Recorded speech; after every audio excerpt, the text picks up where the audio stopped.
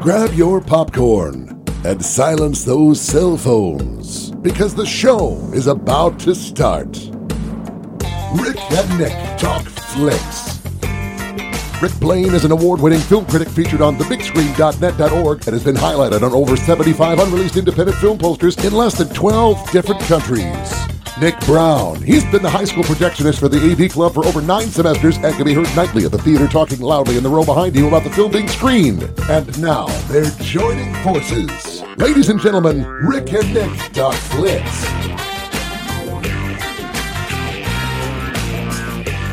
And then the trampoline broke. There were midgets everywhere. We must have used 50 gallons of mustard. It was a hoot. Oh, for those of you joining us, we'll explain the joke later. This is Rick and Nick Talk Flicks. Hoov and I are having a little fun off microphone. We're going to talk movies this time. I'm Dave Brooks. That really is going to need an explanation to it. I'm Joel Hoover. You're better off not knowing. The setup is almost better than the reality if you just imagine. I mean, what a hoot.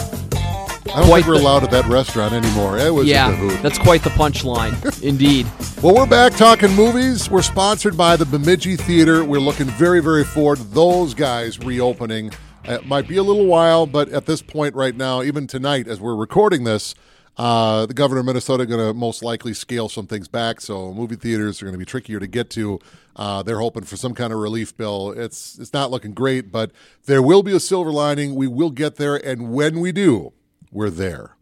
Indeed. And depending on what the restrictions might be, there might still be a chance to go and get concessions from the Bemidji Theater. There might still be a chance to do that because by the sounds of things, it's going to be takeout for restaurants. So it might be the same kind of setup for theaters that you can still go for concessions and be able to do that. At least it sounds like that might be the direction that they are trending for tonight's announcement that's going to be coming along. But by this point, by the time you're listening to this podcast, you probably know all the details and how this is all working, so we'll just move on from that. But the Bemidji Theater, it's located on Highway 2, just down from the airport. Keep on supporting the Bemidji Theater. Keep on supporting your local theater wherever you may be during this time as we continue to wait for movies to arrive back on the big screen. I think tonight, I've got a night with just me and the kiddo. I might swing by the theater and get that. They've got like an ice cream bucket. It's $20. Fill it with popcorn. Yep. And you get refills for the remainder of 2020 and all of 2021 for like $3.50. Great deal. I've got mine. Yeah. I've got one. I don't have it in the car, but you know what? What's the harm in going and buying another one to help support your local theater, because they do a lot of work and they reinvest in that place, and that's where they make their money at the snack bar. So even if you don't buy a movie ticket, by all means, you get a little hungry, get a little thirsty, and you need to get a little drink. Well, then swing on by. Where else are you going to find an icy in this town? Bemidji Theater. Swing on by, get a snack, get a drink, and then bring it home if you need to, if that's what you need to do. But that way you can still support your theater and take steps to stay safe. Good ideas. I do love a good icy. I am a big fan of ices. So let me nork you off just a moment here, and you'll know where I'm going here when I get here. I've gotten to go up into the projection booth at the Bemidji Theater, I think twice. And it's cool up there. It's really neat. Hoov did not get to join us on the tour. I know. Yeah, I know. But, it's always fun. And I don't feel it as much anymore, but I still kind of do. But when I was a kid, the movie theater and the people that worked there were like the keepers of the movies. Yes. I mean, behind that door, behind that wall are the most goldeniest moments that ever shined on the silver screen. And they all live in that theater. And I got to go up into the projection room where they emanate from. It's not like it was back in the old days. They get those things like a file, like you would get download an MP3, goes to a central hub, and then they hit a button and it goes to projector 12 or whatever it is, and they show it that way. And they have one old projector that'll still do film, just should one happen to come in. It's neat how that works, but it's like lifting the curtain to see the old man is really the Wizard of Oz, but it's still magical. It certainly is. And that's why I'm still jealous, and I still think you're lucky that you've gotten to go up there. Someday, Hoov, you'll get one to of these go. days. Maybe. Get to play it myself, get to have fun running that. Yeah, one of these days. So not only is it just the magic of the movies when it's done, but that's kind of what we're going to talk about today, sort of a companion piece to an earlier episode we did that's actually turned out to be fairly popular if you look at some of the Dianetics, the reviews and the numbers that come back from who's downloading what. We did an episode called Tangible Intagibles, where movies are they're intangible. They don't really exist. So the parts about them that do exist. This is kind of bride of intangible tangibles, where we're talking more about our own experiences of connections with Hollywood and the movies. Or things that we would like to have happen in the future. People we'd like to meet. Places we would like to go to. Yeah, things like that are attached to movies in some capacity, but our own experiences that we have had with meeting people or going places or having a prop in some way or seeing a prop in some way. It can be as simple as going to Planet Hollywood and seeing an item there, which I have. I've seen many items at Planet Hollywood and seeing whichever part of the chain you go to, you come across some of that stuff sometimes. Yeah. Like that Planet Hollywood is the Hard Rock Cafe of movies. That you get those props that come with places like that. Although I think Hard Rock Cafe sometimes has movie-related stuff too. But anyway, memorabilia is very enjoyable to come in contact with. People are too, though. So are places, and we've had experiences in some capacity with some of those. But also, we can dream a little bit, and maybe you can too during this episode of what you would like to see happen with that. Where movies kind of touch the real world, like. You ever been walking, have you ever gone to New York City and gone through Times Square? I mean, I can't think off the top of my head how many versions of Times Square, whether it was actual Times Square or they just recreated something to look like Times Square. But which is hard to do. It shows up all the time. So when you're actually there, whether it's from a movie or the opening of Good Morning America or whatever, watching MTV or whatever it is, it's just surreal. It's like when you walk out front of the White House in Washington, D.C., I watched that building blow up in Independence Day. But there it is. Yeah. I've seen actual movies that they actually shot something right in front of the White House, and there it is, by goodness. It's neat. It is almost surreal to be, is this real? Am I really here? Yeah, Washington, D.C., it can be kind of easy for that because if you've got like a political type movie or a government-related movie or a thriller in some way, yeah, you go to some of those places, you go to the reflective pool, and you think, is there like a secret society underneath there or like some spy organization, like something that would Get tunnels. Smart? Yeah, or tunnels that in very well some may way. Be. Yeah, you start to think about all of those things when you're in those places, or you go to Abraham Lincoln and you think you're Mr. Smith going to Washington a little bit. Yeah. So even places like that, just general commonplace locations like that. I lived in Philadelphia for a year, and you walk around in the old city and you think you're in National Treasure, or you think you're going to see Nicolas Cage running around the corner or something with stealing the Declaration of Independence. I thought you were going to go Rocky, personally. Well, that's the really obvious one in Philly is with Rocky. And when you go to the steps and you run up the steps, I mean, that concept of running up the art museum steps. I have been in the art museum, by the way. I love the art museum inside and outside. I love running up the steps. It's classic. You have to get the pose. You go to the statue, all of those things. And those are all in those movies. But what I also love too is with a movie like Creed, what I enjoyed about Creed was there were places in that movie like that are out of the way of some of the major places in the city where they filmed in there. And I was like, hey, I kind of remember that place, and it's more off the beaten trail within the city. It's like, this is cool that they went to some of the more just down to earth parts of the city, not the glitz and glamour places or even the steps, but they go to some of the places just around the corner, things like that. Back in the 90s, Minnesota's status as a place to make movies really rose up. It's not like that anymore. They had a lot of tax credits and incentives, and not to get too into it, but there's a lot of behind-the-scenes stuff where you might get some tax credits or incentives to go film in particular areas rather than other areas. I mean, for example, the show Fargo, not the movie, but the show, the first season is set in Bemidji.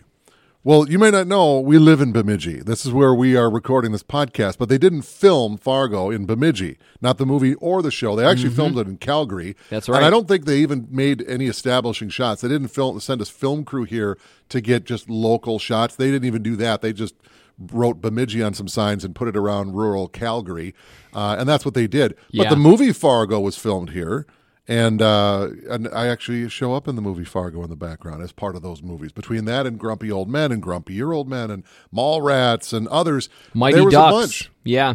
And then there was the one that you have talked about before on this podcast, Dave, which brought not only a movie to your doorstep, but also the opportunity to be around the actors involved with that movie, and that's Jingle All the Way. I think I've told this on the podcast before, so I won't go into great detail. I think you could probably go back and re-listen to those, but they filmed Jingle All the Way in Minnesota, most of it anyway, and the neighborhood that Arnold Schwarzenegger and Phil Hartman live in fact, they're next-door neighbors in the movie, and Rita Wilson, who's Tom Hanks' wife in real life, plays Arnold's wife in the movie, was on my street where I grew up. And funny enough, I had just moved away, and Hollywood moves to my front door as soon as I move away. So they filmed it in the spring of 96, like April. And I didn't get to be in the movie, but I'm right behind a bush or a building or something. Okay, we're going to film. Everyone that's not supposed to be here, hide or whatever. And you're like, oh, I'd like to be in this. But it's a Christmas movie, and it just so happened to be like 80 degrees. Yeah. When they're doing it. So here I'm watching my elderly neighbors have to put on a real parka, and they had this big giant Newfoundland dog that's just sweating. Everyone's miserable, trying to look joyful for the holidays, and I'm out there in a jeans and a T-shirt with all this fake snow everywhere that was like cotton balls. But it was really cool to meet him. Got to meet Arnold Schwarzenegger real quick, and got to spend some nice time with Phil Hartman. Boy, what a cool guy. Yeah. He was giving an interview to like Access Hollywood or whoever on our neighbor's lawn, and it was kind of a brief lull in filming. And anyone that knows what Lian Chin is, it's kind of like yuppie Chinese takeout food that's in the Twin Cities. Somebody had gone to go get some Lian Chin. We're eating in the front yard, and Phil Hartman's doing an interview, and he's kind of looking over it, and it looks pretty good. So we waved him over. He came over and had some egg rolls and did some, President Clinton was in office at the time, and he did the Clinton voice on SNL, so he's doing impressions and doing Troy McClure and Simpsons voices. He was a really cool guy. That was one of the things that I had asked you was, did he do Troy McClure? Did he do Lionel Hutz a little bit for you? And he clearly did a little bit of both of those. He did come over. He tried to sell you on something lawyer-related. He was such a cool guy, and he had Minnesota connections too. Unfortunately, the situation with his wife was from Thief River Falls, and they would come to Minnesota every so often to see her side of the family. And it's a tragic ending, but for the time that they were there, or at least he was there, that was really cool. It was really neat to have it right there in your front steps, and I had access to everywhere because they had like perimeters, and my driver's license got me to the set. Yeah. And that was neat. It was a good excuse to put up your Christmas decorations in April, and we threw a Christmas party and had people come to the house to watch the filming, and it was neat. In fact, 20th Century Fox, they paid everyone in the neighborhood. They bought all the dishes for the house. That's what we used our check for. So awesome. when I eat dinner off of those old plates, that's movie dinner right there. Well, from my experience, people who know me a little bit know that I come from Pennsylvania and that I'm from the Lancaster County area of Pennsylvania. You might have picked up on his accent just a little bit. Perhaps. If you know accents pretty well, you know that, you know automatically that I'm not from Minnesota, but you also know that maybe you know my accent and know where I come from in PA, which some people do. I've been surprised at that from time to time. But where I grew up, a lot of Amish in that area, a lot of Amish. In fact, it is a major tourist destination for people who come there for that very reason, which I'm just like, let them live in peace. That's how I feel a little bit about it too. Plus, between the buggies and then all the cars that aren't driving up to the speed limit, traffic gets very congested sometimes on the back roads.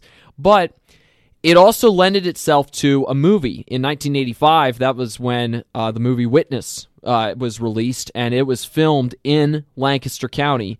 In some of the more southern portions of the county is where they did a lot of the filming with the farm scenes, with Harrison Ford, obviously, there in the movie, and Kelly McGillis. That's right. And they did the filming, from what I remember, the filming of the Philadelphia scenes took place in Lancaster City itself at the train station there. I believe was where they did the filming that made it look like Philadelphia. And then when they were trying to make something look like Lancaster itself, they went to this small town that's only about 5 miles from where I grew up, and now it's only about 2-3 miles from where my family currently lives. And they filmed it in the middle of that town. And in fact, they filmed it on a street where I have some friends who live now. So their claim to fame is that in this fight scene that happens in town, involving John Book, Harrison Ford's character. It took place on their street. And the corn maze that I worked at as a kid, I worked there for summers all the way through when I got this job here. The corn maze where I worked, we did an ode to Witness in 2005, which was my first year working there, my first summer there, and since it was the 20th anniversary, and we had John Book's actual car from the movie, the blue car that he drives in the movie, was in the maze as a photo op for people. Cool. When they would be going through, so they could get their picture with the car. And so that was both a piece of memorabilia and a piece of movie history there. And we had people who, the maze that I worked at, it had been around for about 10 years by that point. And we had people who came to the maze, a lot of tourists who would come, but people came and they had a real interest in the fact that we were paying homage to the movie because they had seen the movie and they would ask details about it. And so then my family and I, we watched the movie then that summer since we were going to be working at the maze with that theme. They were like, hey, why don't we watch the movie Witness? So we watched the movie then and got to see the car and all of that. And it opened the door a little bit in my mind of, this was actually filmed here, in this county, that I've grown up in. It was filmed here. So it was cool when that moment kind of hit to that realization in that way too. It was neat to have a little bit of that and to have a slice of that, not to the same degree as yours, Dave, with the chance that you got to meet the actors themselves and to get to talk to them, and it was filmed right on your doorstep as you're experiencing that. But even for me, just looking back to a piece of history, prior to when I was born, and getting to pay tribute to that a little bit was kind of neat, and seeing the fans of the movie who really appreciated it too. So let me try to describe something that is maybe indescribable. So I don't know how smooth this will go, but we'll see how this works. You ever been in an impression where you've been places, somewhere very famous, something where something has happened, whatever that is, and maybe that's something in a much more smaller sphere, like going to 9/11 where the Twin Towers were, the memorial that's there. I mean, it's peaceful now, but you can almost hear some level of the atmosphere still screaming from that day. The electricity, the energy, something is left behind, kind of like the Overlook Hotel. Maybe even in a smaller sphere, like something in your family, like going to the church where your parents were married. Yeah. Boy, you can almost still see them their apparitions are up there. Even if they're still alive, it's a place where something happened. Yeah. And you could feel it. When my wife and I we got married on the top of a ski hill in the fall, but it's the Bunny Hill. So, so elderly could walk up to it easier. But when we do go there skiing, we had to take a run on the Bunny Hill because that's where we got married. You could still feel something you can't define, but the atmosphere, the electricity, the energy is still there. I've got a good example of that from a movie standpoint, and that was when I went to Chicago, and we were driving beneath the surface of the city in some of those sub-level streets that they've got there. Kind of the elevated roadways, and you're on the underside of it. That's right, and you're in those tunnel portions. And I kept thinking of the Batmobile and that tractor trailer that the Joker is driving going side by side with each other, and you've got the police truck with Harvey Dent inside of it. I'm thinking about all of that as we're driving along in those portions, and thinking of the explosions and just seeing them weaving in and out of traffic. Was very easy to picture that in my mind when we were in that portion, because they filmed that in Chicago, that scene in that part of the city. Yeah, it's almost like if you go to Dealey Plaza in Dallas, Texas, which is where JFK had a very unfortunate incident, and you almost feel if you go behind the fence in the grassy knoll, maybe there's still something there that no one has found in all the decades since. It's just that kind of a feeling. But when it comes to movies, there is that sense. Ooh, this is the jacket that so-and-so wore, and it's real. You can almost see him in it. You can almost imagine he's going to come around the corner in the restaurant. Oh, I forgot my jacket. It's something weird that's illogical, but it's there. And that's one of the things about the show that we're going to be chit-chatting about, whether it's a set or a prop. When I was a kid, I could still almost feel the same thing just by holding the video cassette box. I mean, come on, they make 1 million of those things, and they go to every 7-Eleven from sea to shining sea. But for some reason, there's just something, man. It's like a little piece of the movie is slid inside here. Well, speaking of sea to shining sea, I got to go on a cool trip across the country with my grandpa a few summers ago, and we were weaving all over the West Coast. We were driving 6 Amish guys who wanted to go to a lot of the parks out in that area, the national and state parks out in the western part of the country. So we went to Monument Park in Arizona during a portion of that trip, and you almost think that you're seeing some of those wagons weaving through, or you're going to see some people on horseback coming through from some of the classic westerns. You almost see that against all of that. Or when we were at the base of the Tetons, if you've seen the movie Shane, you think of that movie and you think of like that house at the base of the Tetons there, and there's that house where Shane goes and is with that family. Or being in Pike's Place, it's like you're sitting down there in Sleepless in Seattle or something like that, going to Pike's Place, and that you're getting lunch there. Or going to Cannon Beach in Oregon, you think that the Goonies are going to pop up there on the beach, and that they're all going to be out there, and the pirate ship is going to be sailing away off in the distance there with the Rock and everything. So you think of all of that in some of those places. That West trip was kind of neat for that, because you see a lot of those places as you're traveling along, and you start to recognize as you're traveling along that, hey, these places have been used in the past when it comes to filmmaking and movies, and it's kind of neat. They're building. I think it was supposed to be open by now, but with the pandemic, I don't think so. But it's the Motion Picture Association of America Museum in Los Angeles, and I think it was supposed to open at some point this year. Well, that's probably on hold. And I think a lot of these things we're talking about, some of them anyway, to some degree, are going to be showing up there, and it'll be a rotating thing. So maybe not everything there all the time, but it'll always be something different. One of the things that kind of struck me was Bruce the Shark, which was the mechanical shark they used from the movie Jaws. It's going to be on the museum. Well, sort of. Now, here's a little behind the scenes. They had 4 versions of the shark that they made in the first movie. There was one that was just a dummy shark, straight up dummy shark, and they would just tow it behind a boat. And it didn't do anything except just float just below the surface. And you'd hook it up with wires or whatever to a boat, and the boat would start moving and the shark would move. But there were times you needed to get a little more up close. They had a shark that would move from left to right, and it was all open on the other side. So all the hydraulics and pneumatic and everything, you could see all the wires coming out. And they had another one that was vice versa. And then there was just the fin. Those were the 4 they made. All 4 of those, and from Jaws 2, were left to rot and destroy. There is no leftover shark from Jaws. They used the same mold when they did Jaws 2 to make all the exterior parts. They basically had to rebuild what was broken all over again. But they also built one from the mold to have on display at Universal Studios. And for the longest time outside the Jaws ride, that shark hung, and you could take pictures with it. Well, they moved it out of there eventually, and it wound up in a junkyard, and then the Motion Picture Association got it. They got it refixed, and it's all nice and pretty. So the shark from Jaws exists, sort of. It was never used in the movies or anything, but it's close enough, and it's about as close as you're going to get.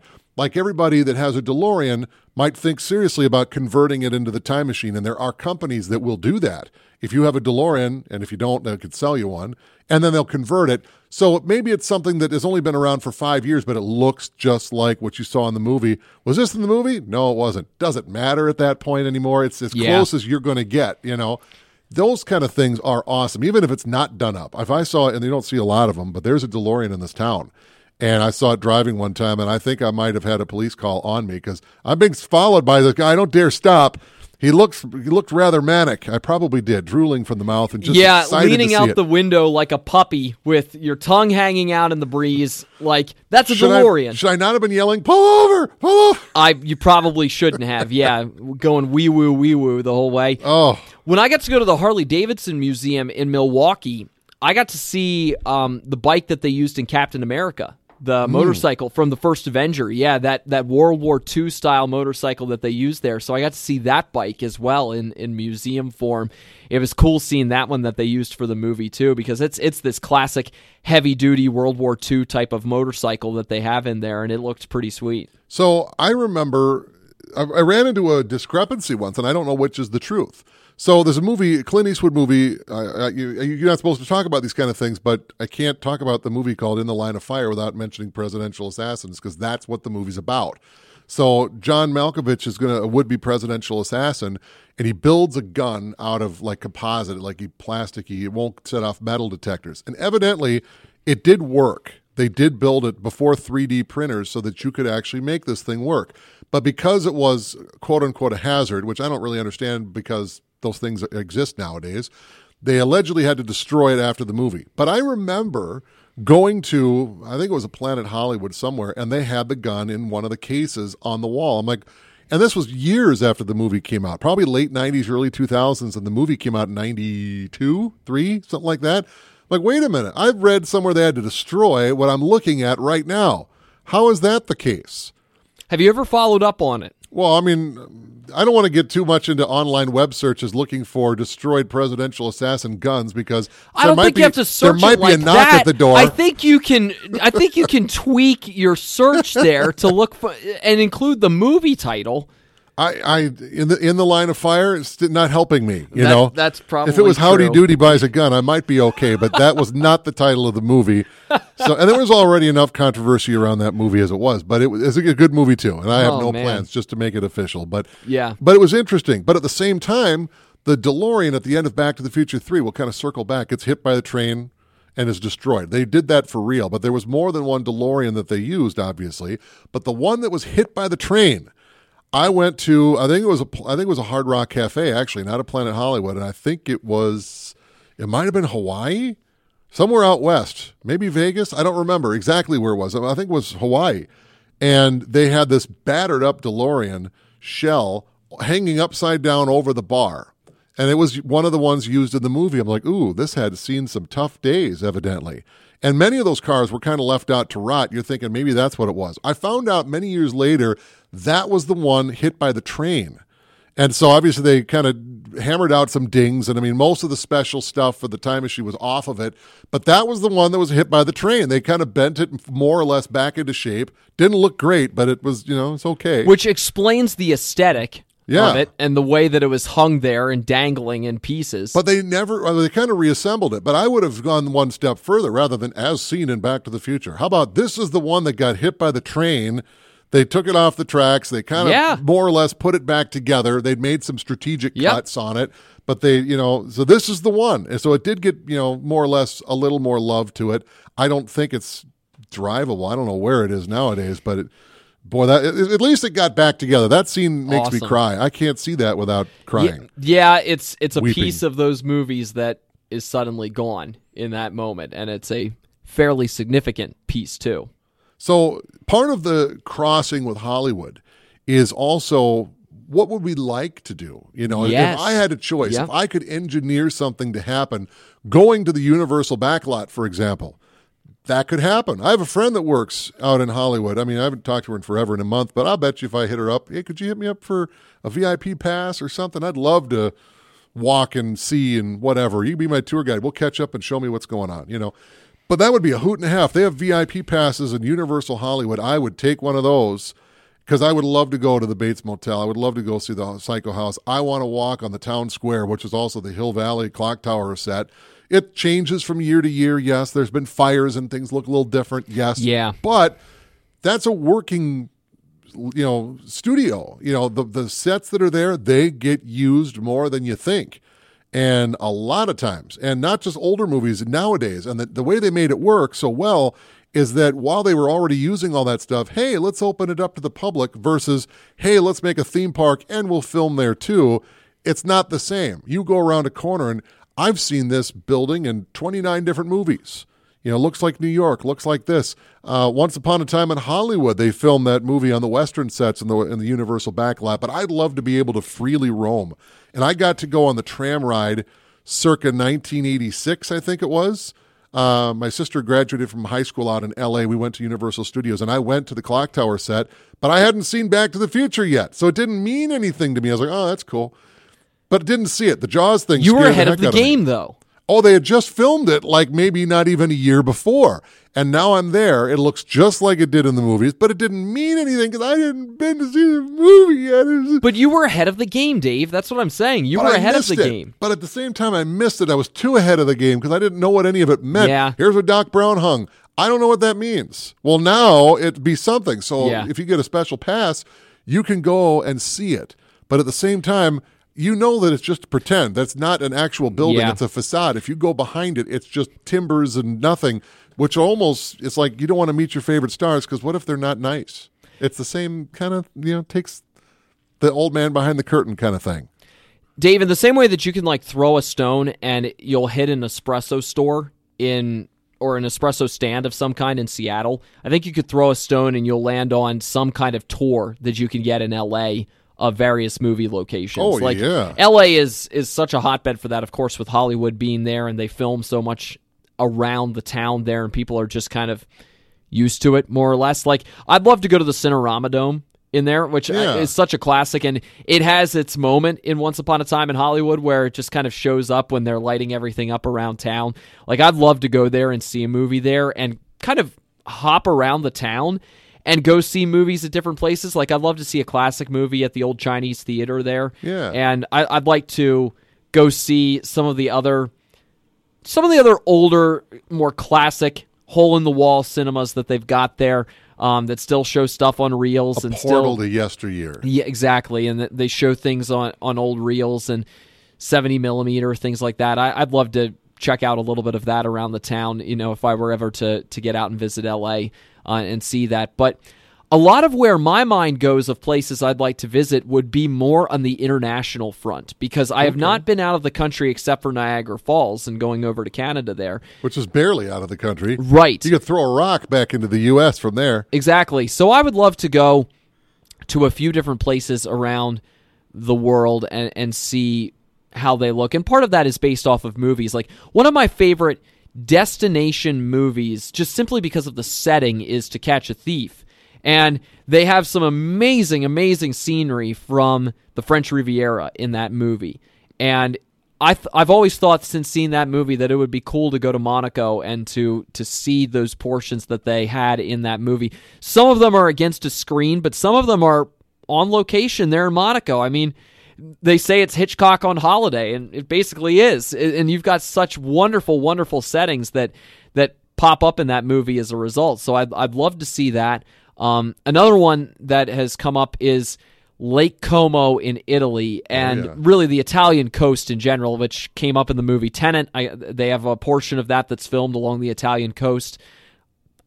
Actually, is it off the Italian coast? I think pretty some close of it. To it. Some of it was, or around the Italian coast, maybe on the other side of it. But Lake Como, those kinds of areas. Italy, just in general, in some of the movies that I've seen, looks like it's a beautiful setting and would be really cool to see more of, based on just the snippets of things that I've seen in movies and the clips that they've gotten. Lake Como's been a fairly routine location, and it's a pretty ritzy location, but it's where a lot of movies have been filmed, and it just looks gorgeous. I knew some guys that went to Norway to go where they shot at least the plate shots for Empire Strikes Back for the Hoth battle scenes. It's a fjord, or in Norway. There's nothing there really, and there weren't a lot of actors that were on the ice flows of Norway. Some of the scenes, there was so much snow. They had Mark Hamill just go out the door of the hotel and try to work his way back in. They filmed him from the doorway. You said that before, yeah. But, they found the spots. They had the camera shots, and they got it all lined up. Okay, you could tell by this mountain peak and such. But they didn't film. They didn't bring in giant, Imperial walkers. They just filmed the background shots. But some people are so... they have to find the exact tree in the redwood forest that was on Endor. The exact tree to the bush.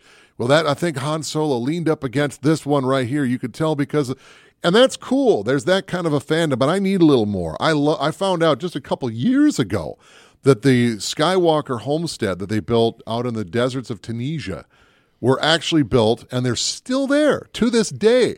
They started falling apart, and there were enough fans that were that can't be. We can't let this stand. They went out to the Home Depot in Morocco, or Tunisia rather, and fixed it. Well, think about it. They used it again in Revenge of the Sith, and went back there again, and it still looks the part. But they repaired it a little bit. It had fallen down again, and they've repaired it since. And they put a little plaque in there and made it work. And, I mean, that's neat. You almost wonder if Mark Hamill someday, when he gets to retirement, and he just goes back to Tunisia and just goes there. Maybe some fans will be there today. I don't know. But I'm going to go and just, this is where it started. This is where my acting career is going to end, or something like that. I mean, would you think actors ever do that? Would you think Harrison Ford, when he goes to Venice, do you think he's like, I was here as Indiana Jones, I remember. Yeah, it remembers me too. I don't know how sentimental a lot of them are, but if they are, maybe it does bring back some of those kinds of memories, or they like to go back just for fun that way. I have no clue how they operate, though. You know who I would like to meet, speaking of parts for the movies? Because... Yeah. Think about famous characters. I want to meet the President of the United States. Well, a lot of actors have played the President of the United States. You want to go meet Martin Sheen because of this, because he played that part in the thing. Well, there is no President Bartlett. He doesn't exist, but Martin Sheen does, and that's as close as it's going to get. I clearly have kind of unzipped my nerd fly here, and I've let people know that I am definitely a nerd on things. So who would I like to meet anytime at all, living or dead? But let's be realistic. I want to meet Christopher Lloyd, from Doc Brown from Back to the Future. You imitate him every 80s weekend, which is coming up this weekend. That's true. Little bit. He seems like sort of an enigma in a lot of ways, and he's shown up so much everywhere that he's got at least a fingerprint from everywhere. But, the interesting thing is he's a very, mellow, laid back, almost very introverted guy. But then you watch him perform, and he's just bombastic. He's just wildfire, barely contained. Where does that come from? How do you have that? You're so not that in normal life, or are you, and you're holding it back? Where does that come from? I would love to meet him, because, the Back to the Future trilogy for me is one of the biggest ever. To this day, even. It's awesome. And to meet him you're never going to meet Doc Brown, but you're going to get pretty close if you meet him. Just, let's go to lunch, let's chit-chat 1 hour, and I'll beg for a little more, but that'll be good enough, That would be awesome, awesome, awesome. He just seems so cool, but also so very unlike his most famous characters in real life. You can see interviews, and he's not that. So where does that come from would probably be my biggest question. That would be cool. And I've heard he's a cool guy, so you hope that you meet your heroes or whatever, and they live up to it, so to speak. Yeah. Would you want to meet anybody? One. You get one.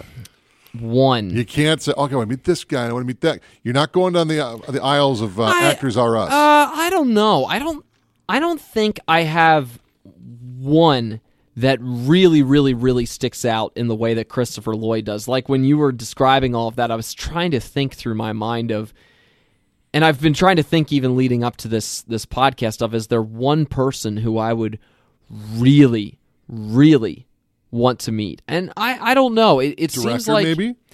Well, on a directorial side of things, I would really enjoy meeting Christopher Nolan. I knew you were going there. And just to pick his brain on where these ideas come from for his movies and these concepts, and how far back have these things gone. Like, I have a friend who has a theory that there is just some movie that is sitting on. By the way, this is courtesy of Treg Thorsgaard. I'll give him a shout out. Treg, this is your theory. I'm giving you the credit for it here, and as I'm sharing it on the podcast. He has a theory that there is some movie that is sitting on the desk of Christopher Nolan somewhere. The world is not quite ready for it yet. But with every screenplay, with every movie that has been released progressively over time, we're getting closer and closer to it. We're getting closer and closer to the mind blower of all mind blowers. Mind bender. Right. That we are not quite ready for, but that he's getting us ready for with every movie that he goes, all right, we're going to go for this one. All right, we're going to go for that one.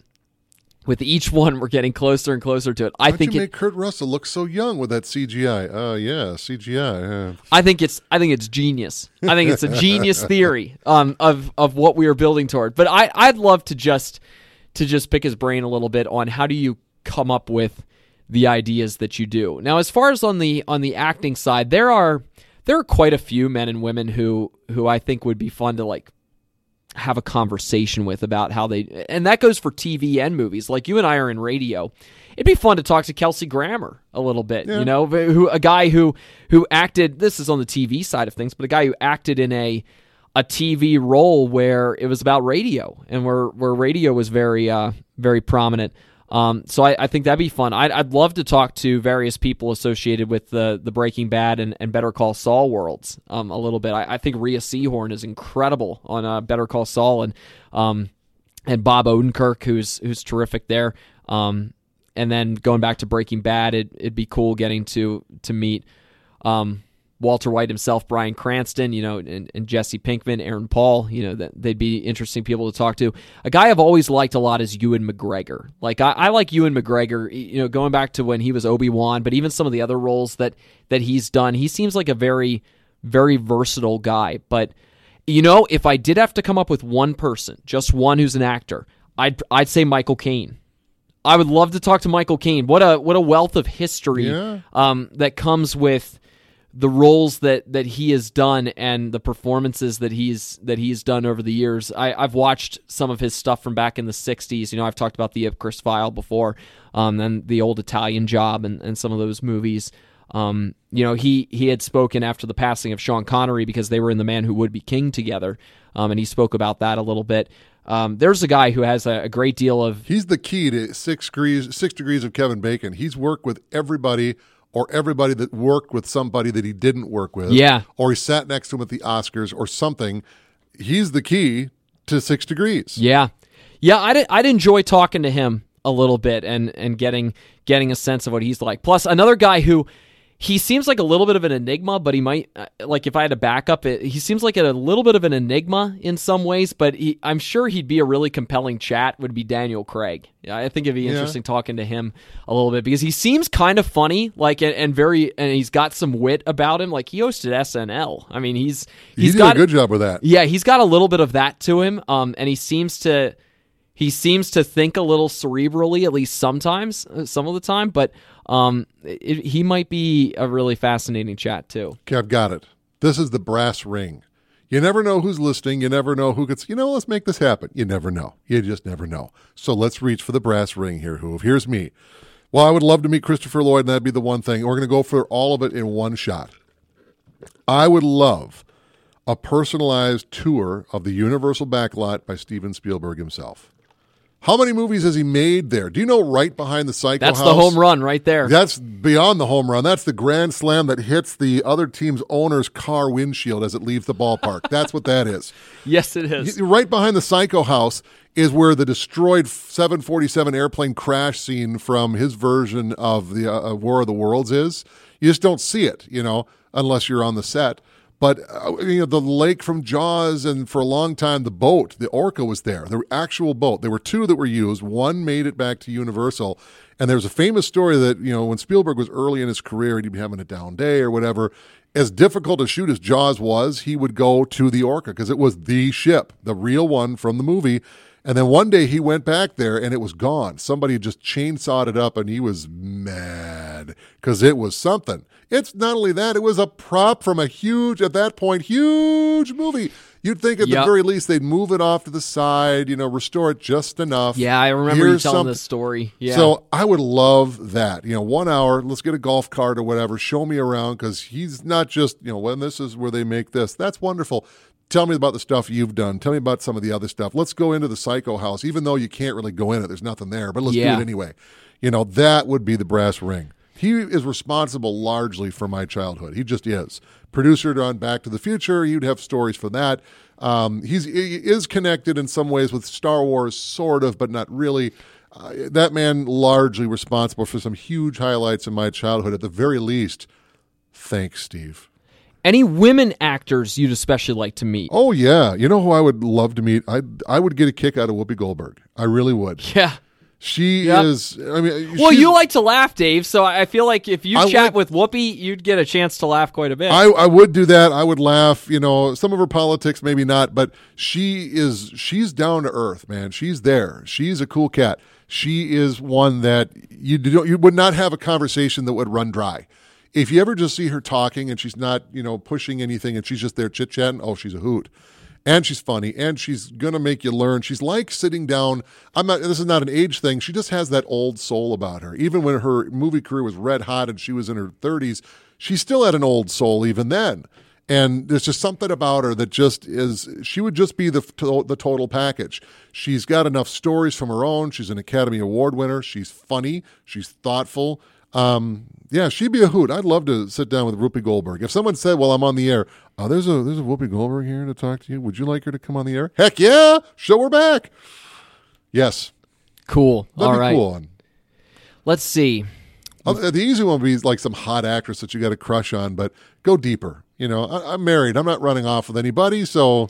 Well, it's especially about conversation. I think there'd Yeah. be cool stories. Like for me, I mentioned that Michael Caine would be interesting to talk to because of all the movies and different experiences he's had along those lines. Like I think Judi Dench would be kind of similar along those lines. Faye Dunaway is another one who I think would, it'd be neat to have conversations with people who've had so many movie experiences over the years, and you can pick their brain of what was this movie like, or what was it like working with this person, or having this kind of experience that you went through. What was that like? I'd love to meet Meryl Streep and Steve Martin. Huge fan of Steve Martin. I've talked about that. But Meryl Streep, kind of similar to Whoopi Goldberg. She, from all accounts, is a cool person. But she's also, the air is thin up there. I mean, when the Academy Awards are on, she's probably going to be there, if not nominated, if not probably win. Yeah. But she's also one of those gals. She just seems really down to earth and fun and enjoyable. And I've spoken before about Steve Martin, what a hoot he is. He is funny and really smart. Right. Whip smart. And if he gets involved in the making of a movie more so than just in front of the camera, it's going to be something special. And I'd love to meet them all. Any other places that you'd really love to go to? I mentioned a couple of places that I'd enjoy going to. Any that you can think of, Dave, that would be really fun to go visit? I would love to get some time in California, and obviously I said Universal Studios when Steven's showing me around, my special VIP pass. But a lot of those scenes and stuff. Still making a push for that. And other movies were filmed in other places around California. I'd love to go to some of that stuff. But even Find Bodega Bay? Yeah. But I'd also like to go to Martha's Vineyard in New York because it looks just like the movie Jaws. That's where they filmed it, and they were not allowed. There's very specific special zoning about that stuff. Even like the buildings that they would build for the sake of the movie, like Quint's Shack, it was extremely temporary. It was not there for more than a minute and a half after they stopped rolling and they took it all down. But most of that stuff is there, and I mean that's where they filmed the movie. You can go to the beach where the shark attack hit, where the shark attacks come, and it's the same beach, and it looks just like the movie. Nothing changes out there. Even if it's 40 years ago, time kind of stops out there. It looked old even in 1975 when they made the movie. It doesn't look any different in 2020. It's the same place. Would I go swimming out there? Hell no. Not a chance, because I saw what happened at this beach, and I know there could be something out there again.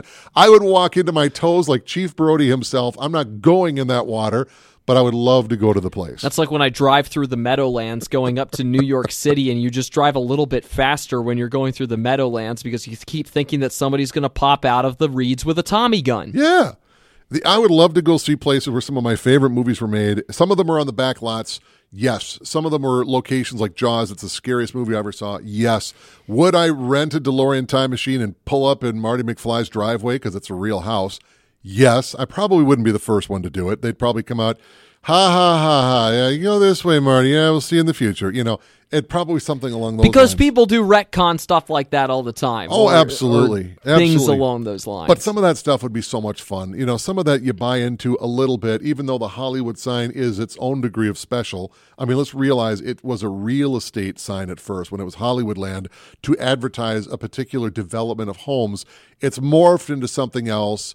The restoration in the 70s, Hugh Hefner and others helped to restore it. It's got its own history. That reminds me, another location in LA that I'd love to go see is the Observatory. Because that's such an iconic movie location in so many different movies, Rebel Without a Cause most notably up there. But it's also got a great view that comes with it, too. It's not just going because there have been movies shot there, La La Land, they went there during that movie, too. But you get a great view when you go up there as well, which is also very appealing. Yeah, it'd be cool just to go drive around and I think there's something about when you go out there, it's like every time you go to Vegas, this is the table that I'm going to win the millions, that I'll be the famous, millionaire that went to Vegas.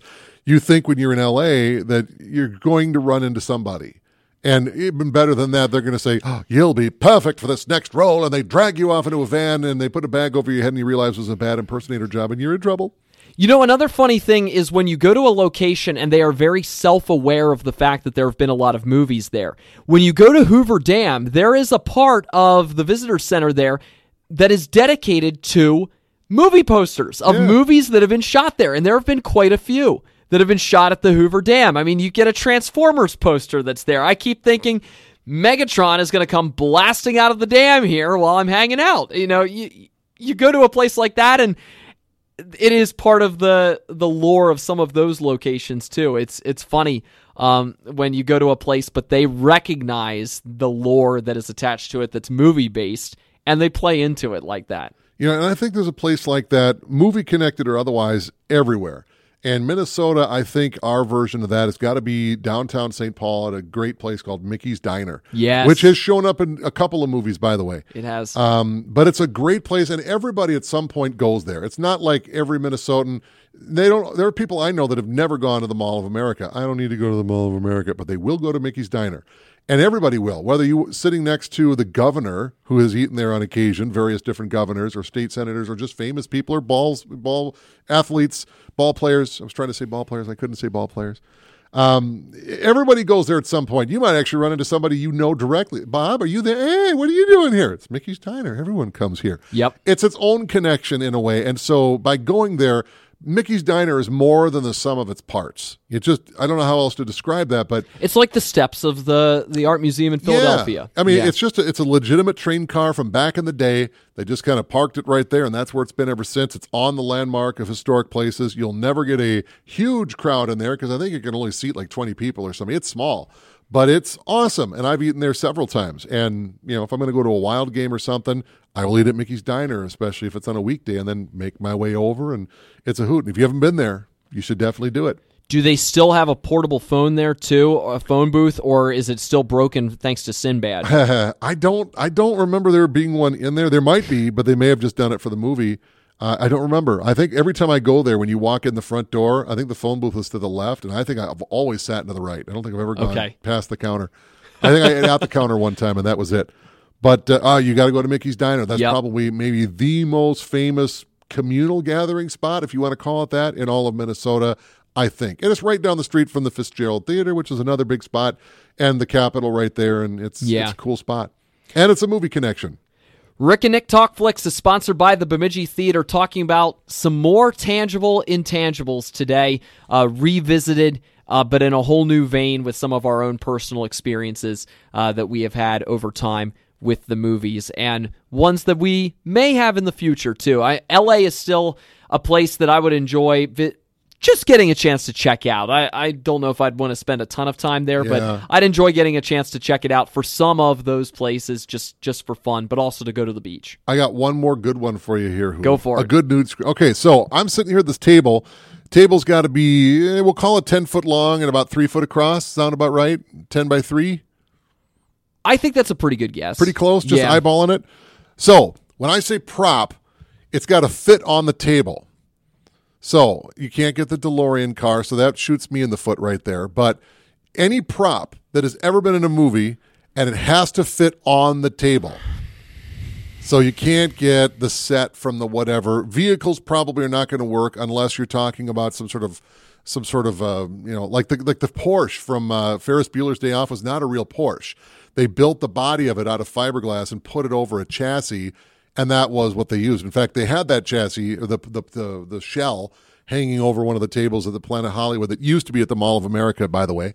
So prop means it has to fit on this 10 by 3 table.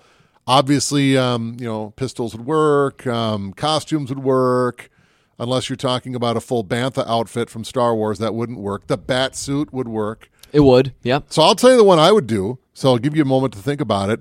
And I actually saw this. It used to be at a Planet Hollywood somewhere. I can't remember where. It since has been sold in an auction for the movies, the Starship Enterprise. And by that, I mean the William Shatner era. So this was the model from 1 through 3. Yep. They blew it up, but they didn't blow up the model. They had a different model they made. Then they repainted this one, and it was the next Enterprise. So it looked just like the last one. Anyway, it's like 6 foot long. It would fit on the table. It's got some weight to it, but I don't think it would collapse the table. I think it would work. And I would love that one because that one, to me, is my most favorite Enterprise. I like it better than any of the TV ones. I like it better than any of the movie ones. And unlike nowadays where everything is CGI, this thing was shot for real. It was a 6 foot long model or whatever it was, and it was the real deal. They got the camera in there close. None of it is CGI, and it was a beautiful paint job. Evidently, it was a nightmare to shoot the thing, but anyway, it was physically really there. So when you're looking at it on screen, you're looking at that model or some version of a model if they had to break it up or something. But that would be one I'd like. I would make a whole wing. The whole guest bedroom would just become the model room. You know, you can cuddle up to the model. Don't touch it. No flash photography. Beats the Millennium Falcon for you. It does. Yeah. The Millennium Falcon was a cool ship, but it was kind of junky. It was kind of kit-bashed, which means they took a lot of stuff from a lot of places. And There's an elegance from the Enterprise. It was streamlined. It's beautiful. It's a beautiful woman. All the lines and the curves, they're just something to soak in. The Millennium Falcon is, Han himself made a lot of modifications. It just kind of looks like it's been there. It just looks rough and tough and, I can't memorize every curve because it's so jagged in a lot of ways. We do try to make this a PG show. I stopped before they thought about the re-rating to PG-13. That was quite respectable. Got it. All right. One that I've seen has to fit on the table.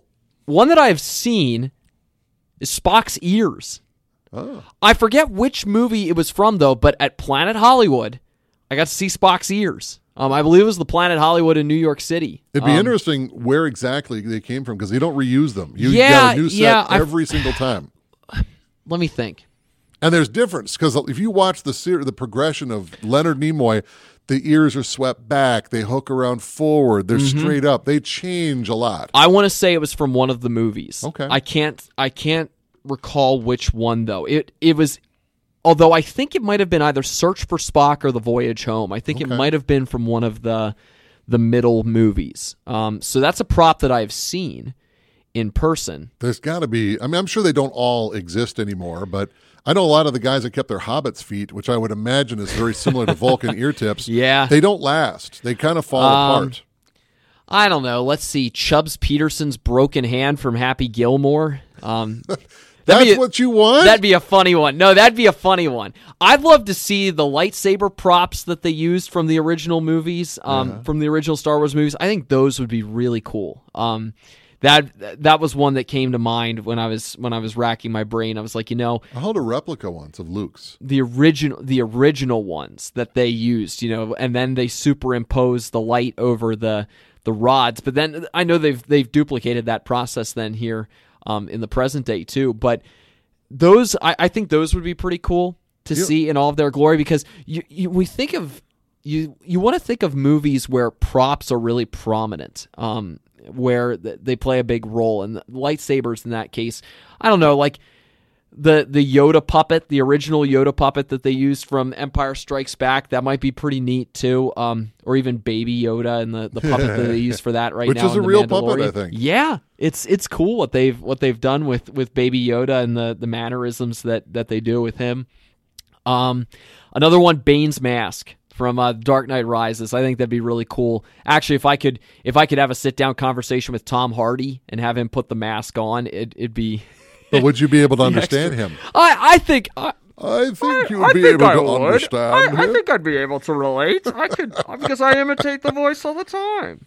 Yeah, those are a couple that come up right away. Again, movies where the prop is key. That's one of the big things. But again, it has to be a prop that, like you said, is small enough to fit the dimensions that you came up with, which is a good question. Yeah, those are some of the most readily readily apparent ones that come to mind, at least initially.